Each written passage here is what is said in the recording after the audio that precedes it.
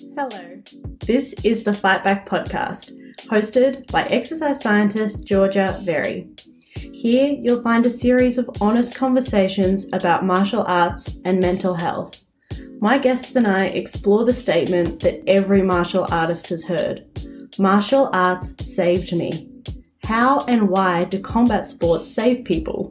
Listen to find out. Before you get into today's episode, I have a really important favor to ask you. So, you know how we've worked out that martial arts seem to be able to save lives? Well, I want to work out how we can do that on a global scale. So I'm hosting an international conference to uncover what is best practice for trauma-informed martial arts so that we can create an evidence-based therapeutic tool. After this conference, I'm going to be able to take this document to government, lobby for funding, and create training programs to upskill more people as trauma-informed martial arts instructors. This is going to mean that trauma-informed martial arts become accessible around the world to those who need them most. It's really, really important work that I'm doing, and you can help. So please pause this episode, jump into the show notes, and check out the GoFundMe page that I've linked. If you can donate, that is amazing. If you're unable to donate, please share the page to your social media. Both of those things really, really help the cause, and you could save someone's life by gifting them the gift of martial arts. Okay, so I'll see you back here in a minute. Go do that, and then we'll get into today's episode. Everyone, welcome to the Fight Back podcast. I'm here today with my amazing friend, Monique Beaver, who is a psychologist and trauma-informed yoga facilitator. And we've got such exciting news to share with you all. But Monique, welcome to the show. Thanks so much for having me. It's so exciting we're finally here. I know. Monique, let's start with a bit about you, your background, and then we'll get into how we met. Yeah, sure. So as you said, I'm a psychologist and yoga facilitator. So I started off doing psychology, left school, did the uni thing, but I'd had a background as a dancer, and so movement was always this very inherent, intrinsic home for me. And I remember being 17 and 18 and making this choice between dancing and psychology, and I chose psychology for all of the reasons you do and you think and you believe at that age. But there was always kind of something missing in the work I was doing with people, and I always found myself coming back to yoga or movement practices or breath practices. And it was maybe so I've been in this for about 10 years now, maybe at like the 7-8 year mark. I was invited to a weekend workshop to do trauma sensitive yoga just to get a feel for it with a colleague. And she was like, I think you'd really vibe this. I'm like, sure, I'll go give it a go. And it just opened up this world that I was like, oh, there's this entire different way of working with people, that it doesn't have to be so thought focused and, you know, changing the cognitions and thinking positive. There was this whole other world to learn about in regards to the body and somatics. And from there, I ended up doing an introductory workshop to somatic movement therapy. And that was really when all the pieces dropped for me, and that I could kind of see how all this stuff was linked up. And then from there, I ended up going and doing, I think that was in February 2 or 3 years ago. And then by the October, I'd gone over to Bali and done a month over there to do my yoga training. And that just radically changed so much for me, in that I left the job I was in private practice, and I ended up setting up my own space to do psychology and yoga. And then that's where my own trauma-sensitive yoga 8-week programs came up, and they've been happening ever since. And yeah, I love it. I really love it. It makes me so happy. Can you tell everyone what is the difference between traditional yoga and trauma-sensitive yoga? Yeah, I think that's a really important question to ask, because I feel like this word trauma is such a buzzword at the moment. Like everyone's just kind of chucking it out. Like you're hearing it in the psych world, you're hearing it, you know, in the coaching and self-development world. And firstly, I want to say that trauma, I think when people hear trauma, and I know I've had a lot of people come to me and they're like, but like nothing really bad has happened to me. Like, you know, I'm not traumatized. And there's kind of this negative connotation with it. And what I want to say from the outset is that trauma is anything that is confusing, distressing, upsetting, or scary for a person. And it is on a spectrum. It's not about comparing one person's experiences to another. If you consider an experience of yours as one of those 4 things, there's likely trauma there. And so trauma-sensitive yoga is different to, I guess, your more traditional yoga practices, your community, your gym yoga practices, in that it is a gentle practice with lots of choice given. And the focus is less on the sequences, the shapes, some people might call that the poses, less focus on flexibility and strength. It's really about working exactly with where you're at and being present in the moment, and then taking effective action and choices for what feels right for your body. So for some people, they might come in and they might want to move a bit more. For other people, you might have someone on the mat next to you who's just like, nope, I just need to be in child shape, or I just need to lie down for this session. I don't actually want to stand up. So there's a lot more freedom, for lack of a better word, around that. And it's not, there's no hands-on assist. There's, we're not going to be talking about, any yoga mythology or stories or anything like that. The real focus is on being exactly where you're at in your body. And the premise of this is that if we think about trauma, the reason that often happens is because there's been a loss of power or control in one's life in a certain experience or cumulative over time. So trauma-sensitive yoga, rather than talking about how we can get control back in our lives and feel empowered again, it's like, let's get out of our head and get back into our body and experience what it could feel like to make choices again, what it could feel like, and how you can embody making choices again. And so I really like that there's then that connection of, we're not just thinking it and hoping it's going to change, we're actually shifting stuff in our body. Yeah, I love it. And anyone who knows a bit about my program knows that a lot of it is rooted in the theory that David Emerson and pioneers in trauma-sensitive yoga put together as the framework for, what are the guiding principles? What are some of the things that we're looking for? And choice is one of the really big ones. And I think choice is so fantastic to include as a facilitator, not just because it's empowering and it helps people embody making choices and doing something differently and getting out of their heads. But I find, and I don't know if you found the same thing, but at the end of an 8-week course, compared to teaching traditionally where you're telling someone everything they're doing wrong and adjusting their technique, is totally normal and some people will like and want in a traditional kickboxing sense. But I find when they're choosing how to do it at the end of the 8 weeks, their technique looks very similar and very good relative to someone who's gone through the traditional path. Do you find a similar thing? Yeah, totally. And I think there is something about the body wisdom there, that we've lost that ability to trust that our body is going to be able to course correct. The whole purpose of the body is to notice when something feels out of balance. So if it feels out of balance and we can connect to that, it is going to course correct itself. And we've lost that ability to be able to trust and feel into that because we are so disconnected from our body for a whole lot of reasons. And I think what is becoming more, particularly in the yoga world, I guess it feels like there's more of this move towards this individual acceptance of each body. No two people's femurs or alignment is going to be exactly the same. I think, over the years it was like, if you can get your posture a certain way and you can do things a certain way, then this is great. And it's like we're learning more and more that, yes, of course, whilst there's things around safety, if someone's doing something that I'm like, you're about to dislocate your knee, I'm going to say something, there's going to, and not necessarily that it will be directive, but it might be an invitation out into the space around, you might like to notice whether, this is in line with this. but it's not saying you have to change this and you're about to do this. So it's this choice of whether you're tuning in and you're listening to what these invitations could be as opposed to directives. Yeah, absolutely. And then let's talk about how we met.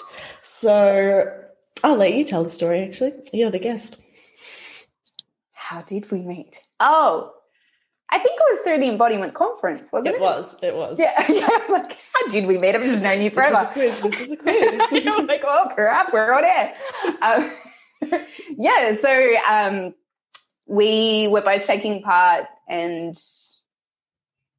I guess you were actually, was that the point where you were talking in it, or were you? I hadn't even presented anything yet. I don't think I had even run my first program, but I was posting being like, I'm a trauma-informed kickboxing coach. And this is the program that I'm working on. And I remember us commenting back and forth, and I was like, dude, that's so cool. Like, I'm doing that in the yoga world.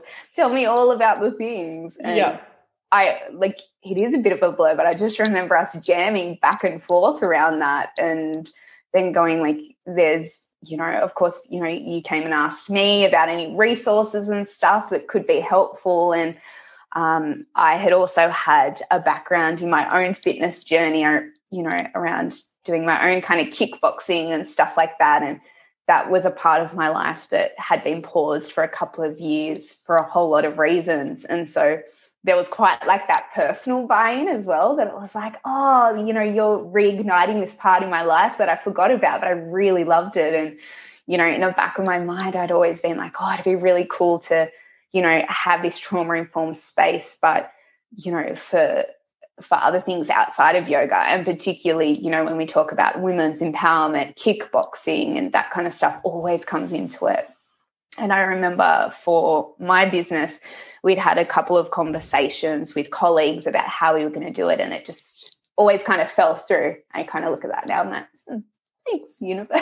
There's something interesting to that. And then, when we met, it was just like these pieces all kind of fell into place. And actually, I really want to say thank you to you as well, because like it also reignited my love for this trauma-informed work and the trauma-sensitive yoga. I think when you're running something, I think I'd been running it for 2 or 3 years when I had met you, and you kind of just get into that, rhythm of just running that same program. Of course, every group is going to be slightly different, but the content is relatively the same. And meeting you and having these conversations really reignited that fire again to go, oh, like this is why it's important. And, there's such a bigger scope of what we can be doing in this space, which is really exciting. So thank you, dear Georgia, for that. So sweet. So I will add to that too, to say that when I met you, I had spoken to quite a few psychologists, but in very much a capacity of them saying,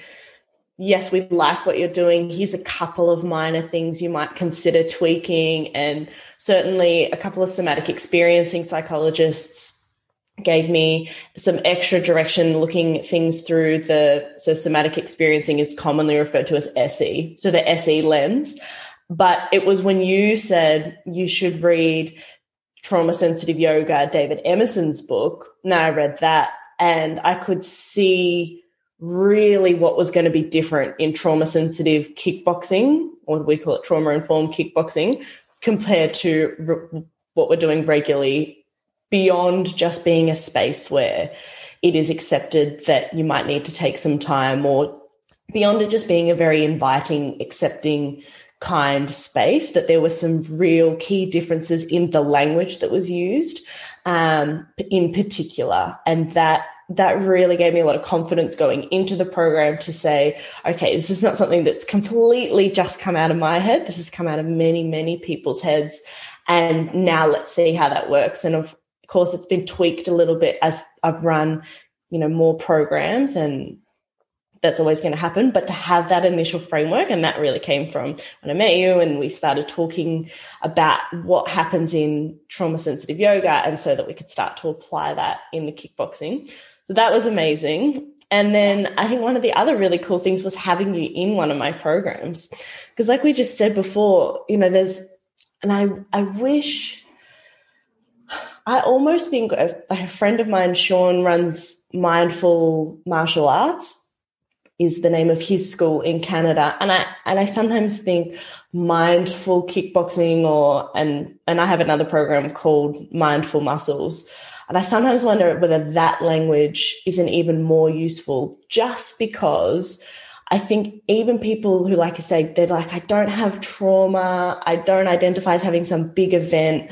I think doing something through this lens and taking the time to be really present and explore what's happening with your body, and even like, so your experience with coming and doing the program and having, progression in being okay with not pushing yourself too hard. That was like one of your big things in the program, and that you can have that alongside other people in the program who are maybe battling, and it feels like more immense things. But I think for everyone to slow down and think like, how's my body doing? What do I want to do? Is just so useful. It just, trauma-informed just seems like it really puts it into such a small box, when really I think that this is the way to facilitate classes. Totally. And I couldn't agree more. I remember a couple of years ago I was running, I think I had called it mindful yoga. And it was that kind of idea, right? Like this playing with this languaging. And I think there's still so much play to do around the languaging. And yes, it was more a hatha and I guess a more sequence style based class of yoga, but still this emphasis on potentially slowing down. Because I guess, for some people that's really difficult to do. Well, for a lot of us, let's be honest, it is difficult to slow down. And I guess it is around how we're I think we forget the importance of this languaging as well. I think it's, even offline, it's something for us to riff about more, because I think it's a whole other conversation. But yeah, that idea of that mindful yoga, and, that's part of why my business is called Mindfully Curious, because it is my touchstone to come back to go, right, mindfulness, curious, all these things that are antidotes to fear, trauma, anxiety. We can't be in a mindful or a curious space if we're also experiencing all of that stuff. So that's what I really like about the work that you and I are both doing, is that it allows for that curiosity. It's not about a right or wrong. It's not about it has to be this way or it has to be that way. And it's not even really, yes, you can set an intention for yourself that you might want to use that class to slow down, but it's like you don't even have to set an intention, it's just being. So there's less of that outcome focus as well, which I really like. As human beings, we're automatically going to set an intention or a goal, whether it's just arriving and being present, whether it's slowing down, automatically we're going to do that stuff. But I like that there's not this pressure to do that. A lot of yoga classes you might enter and they're like, set an intention, set a sankalpa for the class. And it's like, there isn't any of that pressure there of going, oh, what's my intention? Is it going to be right? Is it going to be wrong? And then if you don't hit that intention at the end of the class, it's like, oh crap, I failed. It's like there isn't any of that pressure in these classes, which, is really permission giving. Totally. And I think if we talk about language, I really like the title for our joint project, which is a super exciting announcement. So we are bringing the Curiosity Project, which is a combined program where you get to taste trauma-sensitive yoga and trauma-informed kickboxing in the one program. Can you say a little bit more about it? Sure. I know. I'm just here doing shoulder movements and excitement, and then I'm like, oh, wait, this is audio. No one's seeing that. But yeah. Body. It will go on YouTube, but I don't think anyone watches on YouTube. In my body, though, there is movement and excitement. Yeah, so we are putting together a 4-week introductory program. So it really is a taster program. So if you've been thinking about trying trauma-sensitive yoga, or you've been kind of wanting a bit more movement as well and wanting to go more into that kickboxing space, maybe you've been thinking about getting into gym classes, but that just kind of feels too much right now, this can be a really good starting space for foundational, that foundational kickboxing, but then also to have that connection to your body. And so what's going to happen is it's going to be over 4 weeks, 2 sessions a week. It will be Tuesday mornings in our class doing the yoga, Thursday mornings doing the kickboxing, and there's going to be a consistent theme over each week. So there is going to be a link in the yoga classes as well as the kickboxing classes. And so we're going to be looking at things like the nervous system and the window of tolerance. Okay, if you don't know what that means right now. But looking at that, looking at the breath, looking at choosing where your attention goes, this real idea of empowerment and permission giving within the space.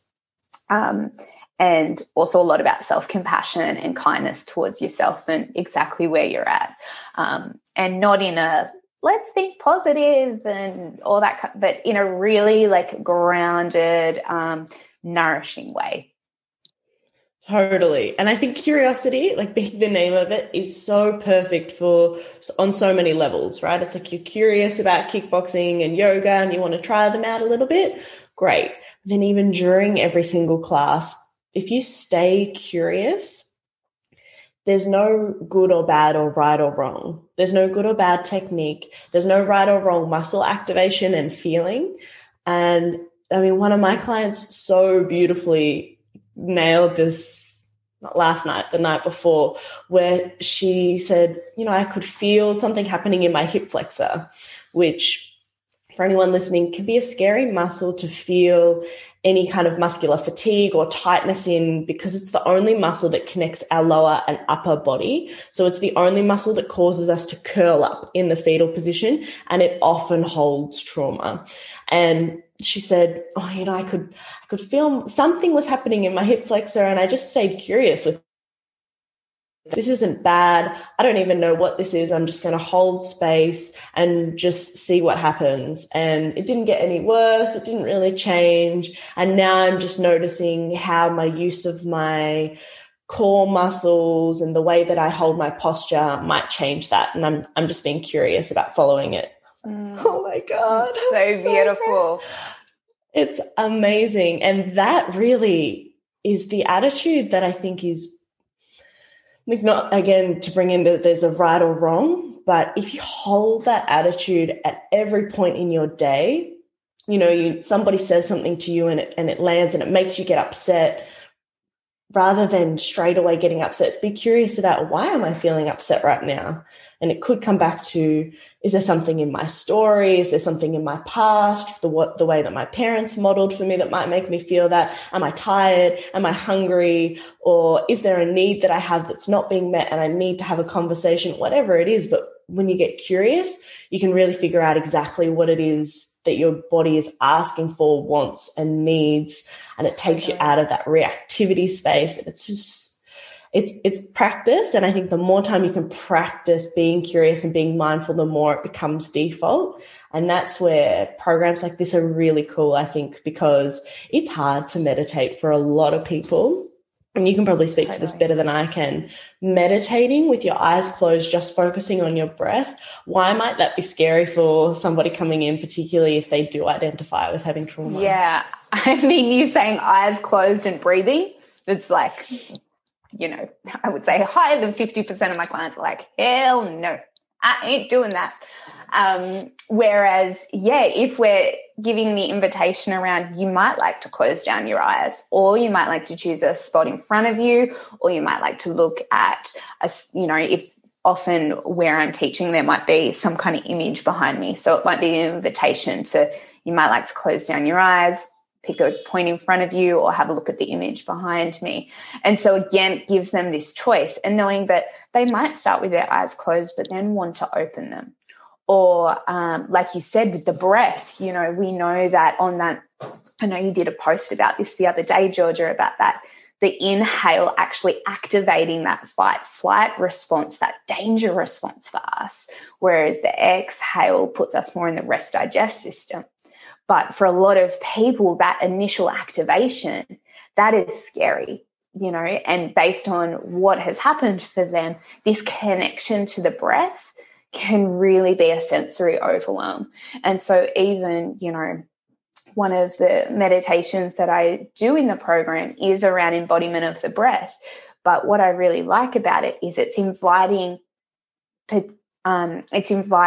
a potential focus on different parts of the breath if you choose. But then there's also that invitation around, okay, there might be a certain part of the breath you feel comfortable paying attention to. But hey, if none of it sits for you, great. Let's go back to thinking about the sounds in the room, the feeling of, your body on the floor, whatever it may be. So again, it's this invite. And, it's not, as facilitators, we can't assume to know everything that's going on for everyone's experience.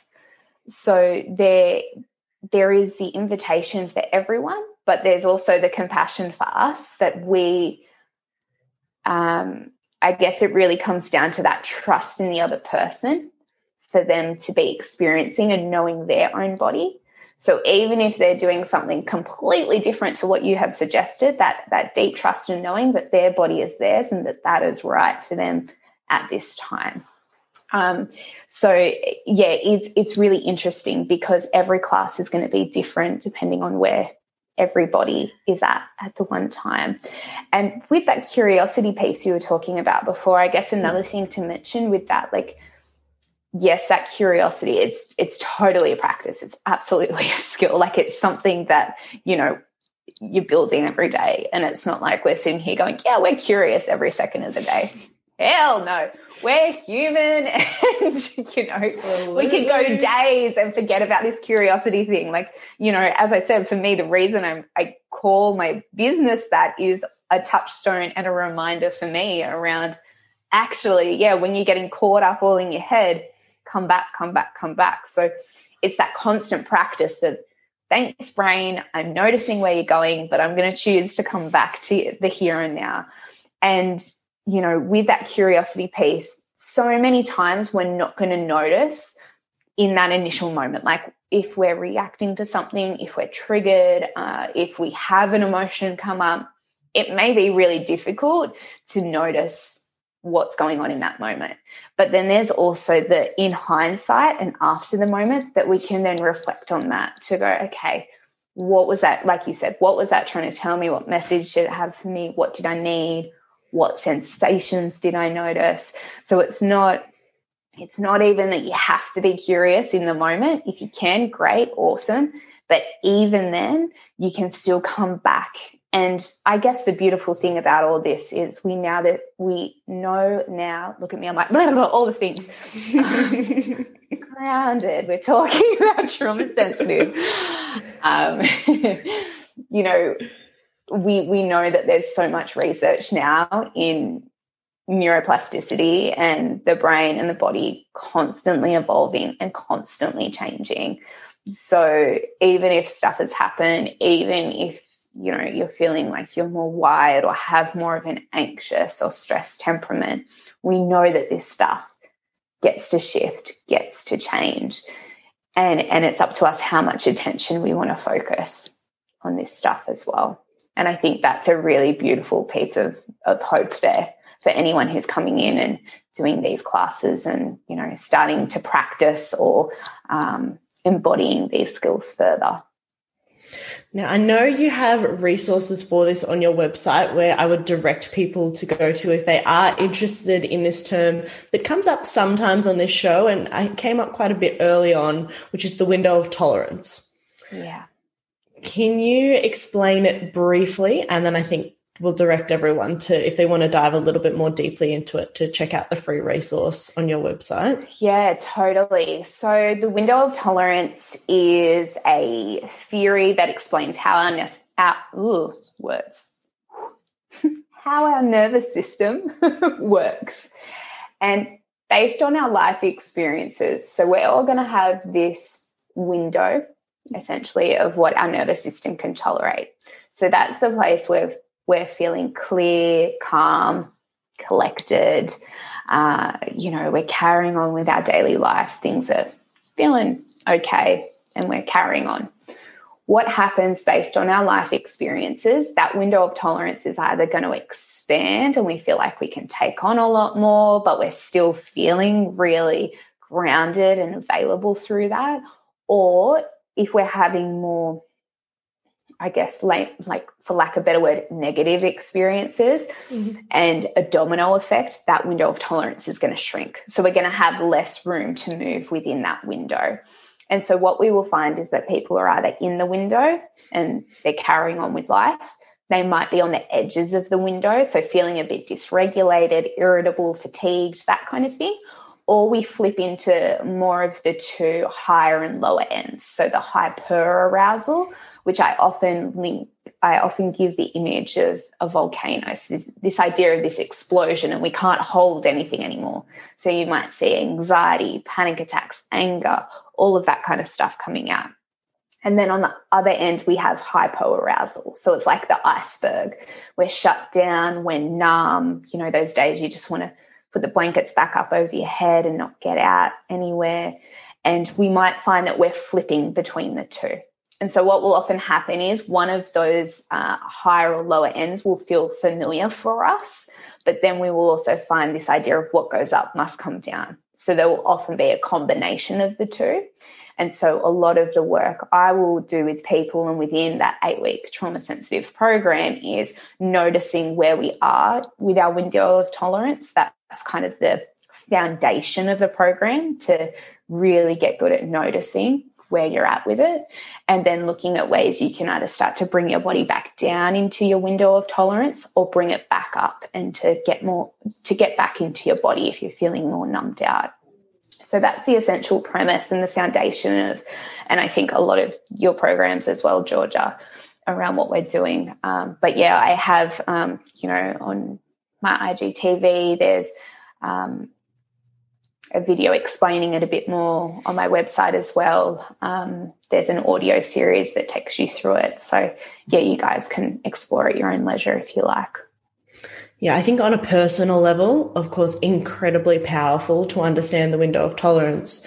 Then if we think to everyone listening, I know there are a lot of martial artists in instructor roles.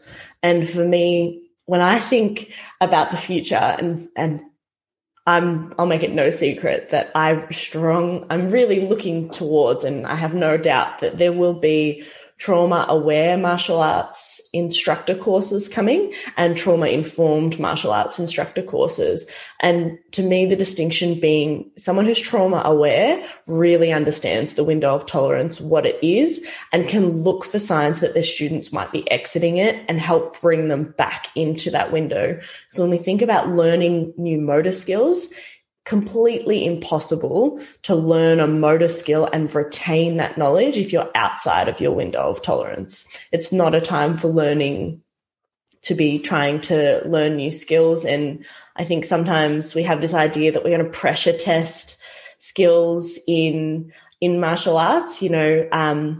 If you train hard to fight easy, but if somebody is feeling super stressed because of the pressure of repeated rounds, like in sparring or something like that, they're not retaining what they're learning, even though it might seem like they're building their resilience. And I think learning to toe that line will produce, if anything else, much better martial artists, much more successful in competition martial artists, and much more well-rounded martial artists with great technique. And I like to really look at, from a sporting performance, how does the window of tolerance relate to? I don't know if you see stuff like that. Oh, totally. And I think it can be generalized to anything, like any sport, any kind of learning new skills, whether motor or cognitive. So many people come into my sessions and they're like, right, I want to process a trauma. I want to work through it. I want to tell you all the things. And it's like, if we don't have the skills to ground and remain safe and stable whilst we're doing that, we're just going to end up re-traumatizing ourselves, which is not helpful. And it is counterintuitive to the point that they're coming to see me anyways. So it is so foundational. And it is only from there, we know that if we're not in that window of tolerance, the brain shut down. Like the cognitive part of the brain is literally shut down, and we're only working from a survival instinct, like reptilian part of the brain. So we're not going to retain the cognitive information. We're not going to, I imagine with the motor skills, like we're not going to retain, like there's a cognitive aspect to motor skills, right? Mm-hmm. Like there's a difference between, you know, like I think back to dancing and I'm like, yeah, you know, I'm hypermobile, so I'm just flinging my limbs everywhere. And it's like now in my adult life, I've had to pull right back from that because now there's hips and there's pelvis issues and there's all these things because I didn't have the cognitive awareness and that window of tolerance that, okay, just because I can fling my leg or, you know, do the splits or kick this high, it doesn't actually mean that it was helpful for my body because there was no core, there was no foundation retaining it and keeping me safe. Yeah, absolutely. And, you know, when we think about learning a skill, we define having learned a skill as being able to repeat it after some time has passed and in different conditions. So if the environment looks different, the stimulus that you're doing it in reaction to is slightly different and you can still perform the skill. Otherwise, we generate what's called performance. As opposed to actual learning. And that is one of the main criticisms that I have of traditional teaching methods, where if I tell you, okay, when you're in this pose, move your arm this many degrees, keep moving, I'm adjusting you, telling you where you want to end up, and then even forget the window of tolerance, right? Maybe if you're out of your window of tolerance, your brain's not even there. If I took a picture of you, you look like you're in the perfect yoga pose, but nothing sunk in because your head wasn't there and you didn't make the choices. And if I asked you to come back tomorrow and hop into the same pose for me, you probably couldn't do it because it didn't sink in on a cognitive motor level. Totally. And I think this is where, you know, the injury conversation comes into it as well, right? You know, like, whether it's yoga, whether it's kickboxing and martial arts, you know, so often people come in and they're like, oh, I just want to get more flexible, or I just want to do the splits. And then people are surprised when they get injured because, you know, they're taught to just push through. I mean, I think that's changing in the yoga world, but there's definitely still a lot of that. Breathe into the pain, you know, if there's, you know, if you're noticing, you know, pain, just keep breathing into that space. And I mean, that's different to sending breath to a space of discomfort, right? But like if you're in pain because of a shape you're in and you can very easily step out of that shape to stop that pain and potential further injury, we want to be encouraging that, you know, and I think this is where that hypo-aroused state comes in, that if there's people-pleasing, perfectionism, any of that kind of like, I want to be the good student stuff coming through, which, you know, we're all taught to be through our systems of learning in Western society, that we go to that default as opposed, and then we shut down, we dissociate. We go, okay, if I just hold this here for X amount of time and hold it out, eventually they're going to tell me to move. Even though your body could be screaming and saying there's stuff flowing through me and I need to move right now. So that's where we're perhaps, this is where that mind-body disconnect can really come in, because people are ignoring what so clearly their body is saying. But we've got really, really good at just ignoring that or shutting that down or pushing that away.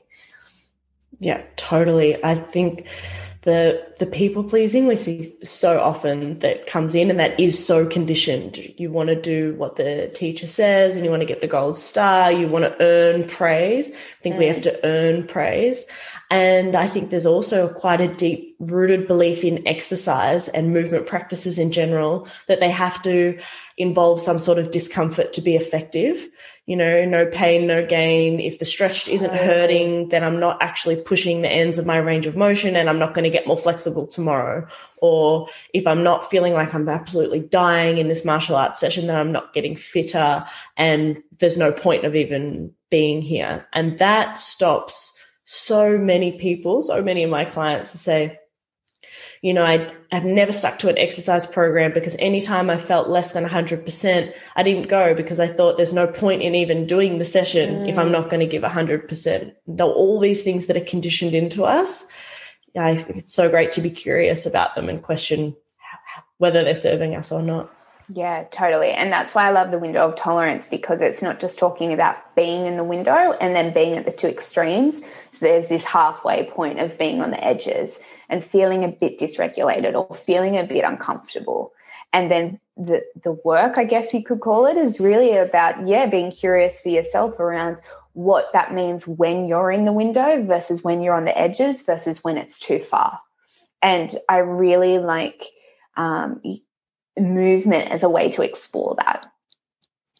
Yeah, it's I mean, we're very, very biased, but I've just seen it's movement is, and there's definitely a place for talk therapy. Of course there is. There's so many people that are doing something like that. It's not to say that there's not, because there is, but to totally leave the body out of the picture and to see the body and mind as two separate things that aren't the one thing is, well, we're very clearly moving away from that now in the psychology world, and I think generally people are very accepting of that, and you can see that in how trauma sensitive yoga has exploded and taken off in popularity. And when we explain these programs, the Curiosity Project, to people, they're like, oh yeah, that to do kickboxing as a way to explore like all these different emotions and your body, it just makes sense. Like it makes sense to involve your body in these kind of processes. Totally. And I always say to, particularly to colleagues and, people within that psychology field, particularly when I was starting out, this is not something that's meant to replace talk therapy. This is complementary to talk therapy. Like you said, that still serves a purpose. Of course, we're cognitive, meaning-making beings. We can't ignore that side of it. But there's also more to the story. And there's a reason why people will stay in talk therapy for years and years and years and years and still feel stuck, because there has to be more that is moving and being embodied and integrated than just retelling a story. Because every time we're retelling a story, body's reacting as if that's happening again. And it's like, oh, well, that thing's still happening. So the process is never finished. And so, I always frame it that, this space of trauma-informed and trauma-sensitive yoga is really providing those foundational skills so that you can then go do that individual therapy work, with your counselor, psychologist, or whoever it may be. Yeah. And I always like to tell my clients, like if you figure something out both ways, right? If you figure something out and you're like, oh, I got really better at noticing this part of my body, and now I want to get more ideas for how I can practice some of that outside, that can be a great thing to discuss in talk therapy. It could also be, when I did this came up for me, this emotion, and this was scary, and I want to, sit through and process all of that. We're in a group setting. It's not possible for us to have a one-on-one conversation about that, to then go back to your one-on-one talk therapist and say, this is what happened. What do you think? And in that way, we've seen some amazing results of people not just having these yoga, kickboxing skills, but having these life skills that they start to use when they're in other stressful situations. Yeah. And it is like, it's really cool to see people's confidence shift and, then feeling courageous enough to go into a gym or go into another space. I've had, people who have come and done it, and they've been going through yoga teacher training themselves, and they're like, the teacher's saying this and this and this, but it's not feeling right for my body. So we've had really beautiful conversations around, if they're feeling comfortable, how they can express that to their teachers. And so there's this really like ripple effect that can occur from this as well, whilst that person is feeling empowered in their body and knowing what's right for them is right for them. We are all the experts of our own experience, and that's number one. It's not up to anyone else to tell us how we need to experience our own body. it's up to us to figure that out and embody that and find what feels good for us. Yes, I could not have said that better myself. So our program is available online, purely online. And, we're coming to a point now where in Australia in particular, and being an online program, if you are listening overseas, can they join this program with you? I will get back. If you have questions about that and you are overseas, flick us an email and we'll follow up. Yes, do that, because we're moving away from online things with the pandemic being very under control in Australia, and we're very, very privileged to be in that kind of a situation. For me, I'm still running online kickboxing classes. I'm still running online strength training classes in addition to the in-person, because I think it's so great to be able to do something in a space that you feel familiar and comfortable in without any travel time. Even if it's 15 minutes one way, 15 minutes the other way, that's still 30 minutes in your day compared to literally nothing from, doing it at home. And I think too, like in a Zoom situation where you can make all the tiles whatever size you want.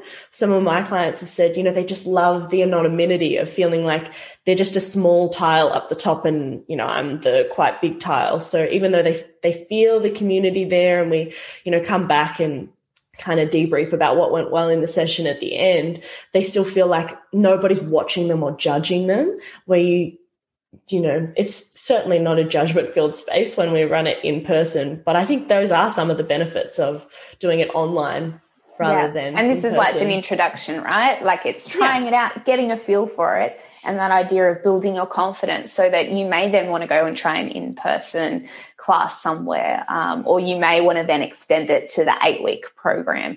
This is an introduction really to dip your toes in and get a sense of, if this feels like it could resonate for you.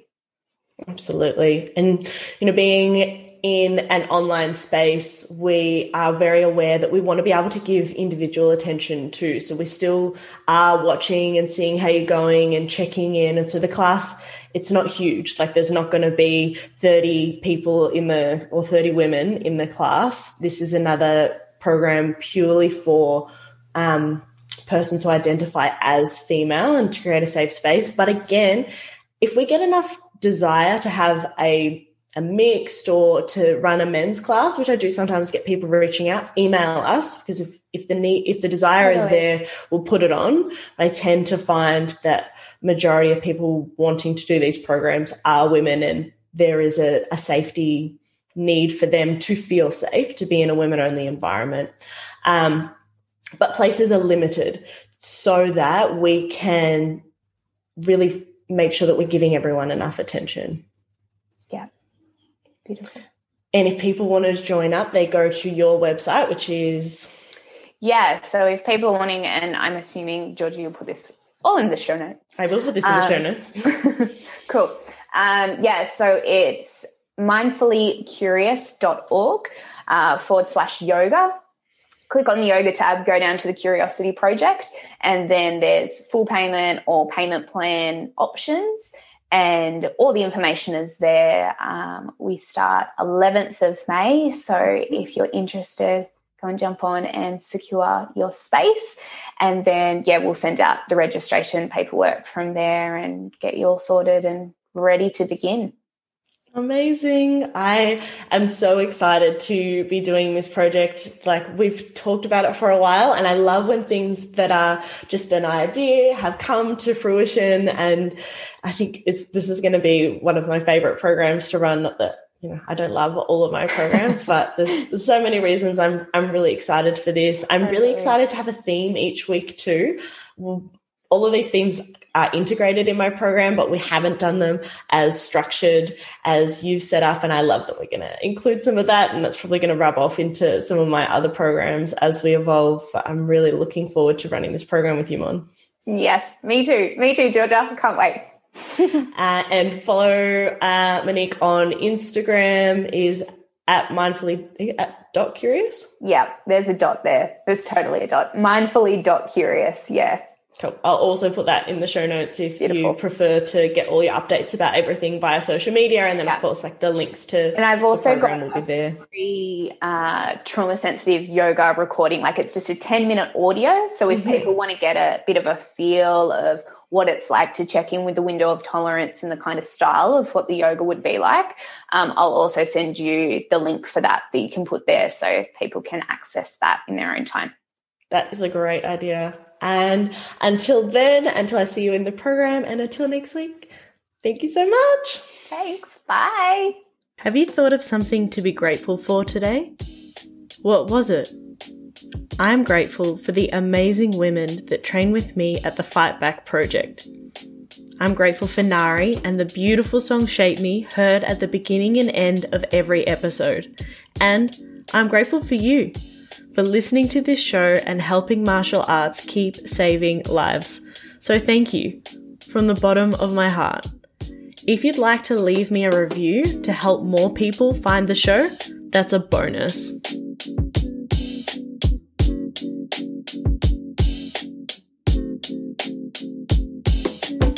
You need to know that nobody shapes me but me.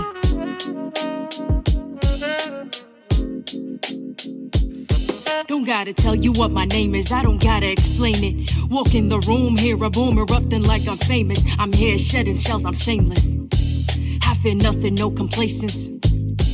Walk too many tight ropes with no hope, so I became this poster they hold over all the heads of trauma holders. You don't need to know my history, I move boulders. Atlas shrug, cause I lifted the weight above his shoulders. No pretense of defense, move first like chess soldiers. This goes deeper than empowerment, cause I'm the one that power it. Physical meets mental, challenge me to keep devouring. If I can't change the scenery, at least I change perspectives. No longer isolated, but elevated and selective. Darkest places become beautiful spaces. This is where rage meets patience, meets power meets gracious. Meets, we're so glad you came and the feeling is contagious. When you the walking impact of intended bad intentions. When you the manifesting of collecting all they tensions. You the soul and body hold it all and still remember. But I'm a work in progress, testament to all contenders. Forgot what it was like to have control over self. Forgot what it was like to be the one in charge. Forgot in my reflection I could see all my wealth.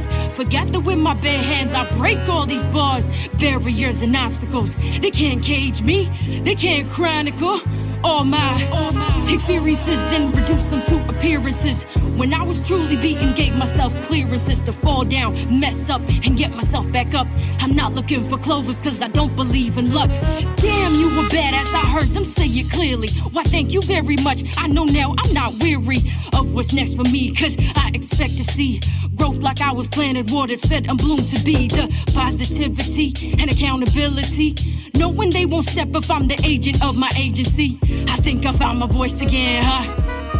I think I found my voice again, huh?